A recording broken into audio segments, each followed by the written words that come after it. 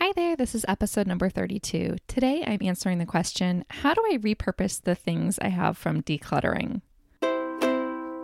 You are listening to the Simple Families Podcast, a Q&A style show that brings you solutions for living well with family.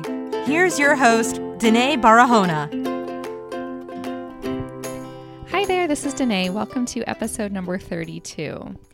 If you're new to the show, this is a question and answer style podcast. Please submit your questions at simplefamilies.com/ask. If you're a regular listener, you might have noticed that yesterday's episode, number 31, was cut a little short. I'm on vacation and the Wi-Fi here is a little bit spotty, so try that again. That should be fixed now if you got cut short there. If you want to stay in touch with Simple Families, the best way to do it is to join the email list.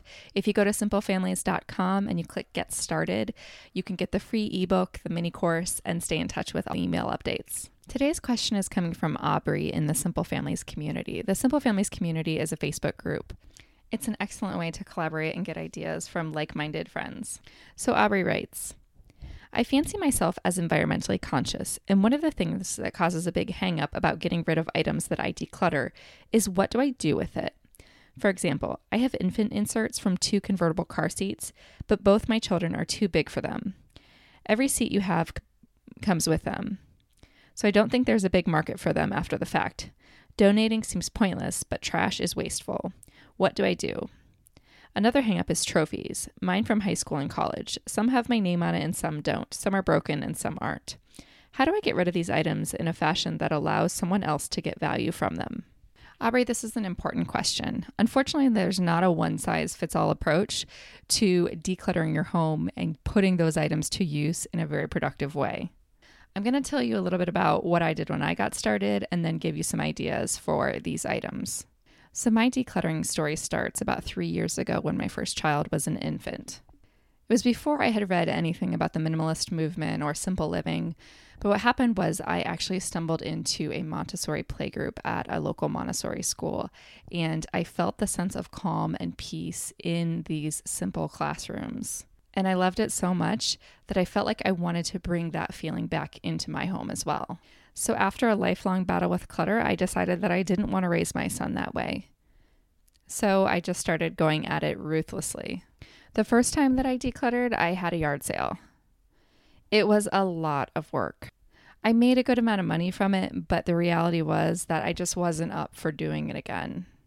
And I made the mistake that most people make the first time they declutter, is that you get rid of a bunch of stuff and then eventually the stuff starts to accumulate. The mistake I made was that I didn't change the way that I was buying. So unfortunately, my decluttering story doesn't end there because I did have to continue decluttering for a very long time after that. So probably about a year after the yard sale, I got wind of the capsule wardrobe movement and decided I was going to start a capsule wardrobe. And that involved getting rid of years and years worth of clothing accumulation. I did it all over a weekend, and on Monday morning, I knew I needed to get those clothes out of my house. I just had this overwhelming sense of urgency. They were all sitting in these huge plastic bags by my front door, and I didn't know what to do with them. They were nice clothes. I didn't want to just donate them. I wanted them to go to a person. I wanted them to have a purpose, but I also wanted them to get the heck out of my house. I didn't want to run the risk of digging back in those bags and salvaging things I didn't need. So I just donated them and didn't look back. I think that the Goodwill and the Salvation Army are other very worthy causes to donate to, but I often question if they need the things that I'm donating or how useful it will be to the people that I'm donating it to. So much like you, Aubrey, I'd like to know that my stuff is going into good hands. It's going into hands of people who really appreciate it and need those things. It's not just turning into clutter in someone else's home. However, at that point in time when I was decluttering, I felt this intense need to get these things out of my house, and I didn't want them to sit for months and months in the corner of a bedroom while I was looking for new homes for them. And I didn't have the time and energy at that point to rehome everything that I wanted to in a way that I wanted to do it. And although those giant bags of clothes didn't go exactly where I would have wanted them to go, and I don't really know if they ever found their way into hands of people who needed them, a bigger lesson came out of this experience. I saw those giant bags full of clothes leaving my house, and I realized just how wasteful I had been in buying the way that I was buying, in the impulse buying that I was doing at Target and other places where I would quickly grab something that I didn't love. So that was really a pivotal experience, seeing the sheer magnitude of stuff going out of my house and mentally making a sum of the amount of money that I spent on those things that were now just being sent off to donations. That's when I made the decision to start buying less. So even though I can't go back and save those things that I donated and get them into the exact hands of the people that they'll be the most useful for, I know that going forward, I'm not going to make the same mistake of buying and consuming things that I don't need and things that I don't have the time to rehome. So now that I'm not buying these things that I don't truly need, I don't have to spend the time decluttering, and I don't have to spend the time rehoming these things that I'm not using anymore. So as a result, I've eliminated this problem of not knowing how to get rid of these items. But I realize if you have a giant stack of stuff that you're looking to get rid of right now, that explanation is probably not going to help all that much. So there's a few companies that I want to tell you about to look into. TerraCycle is an upcycling company. So they accept certain types of products that you give to them, and they take it and they make it into something new and useful and environmentally conscious. I love the mission of this company, and I think they're doing some really cool stuff, and I hope to see more and more from them as time goes on.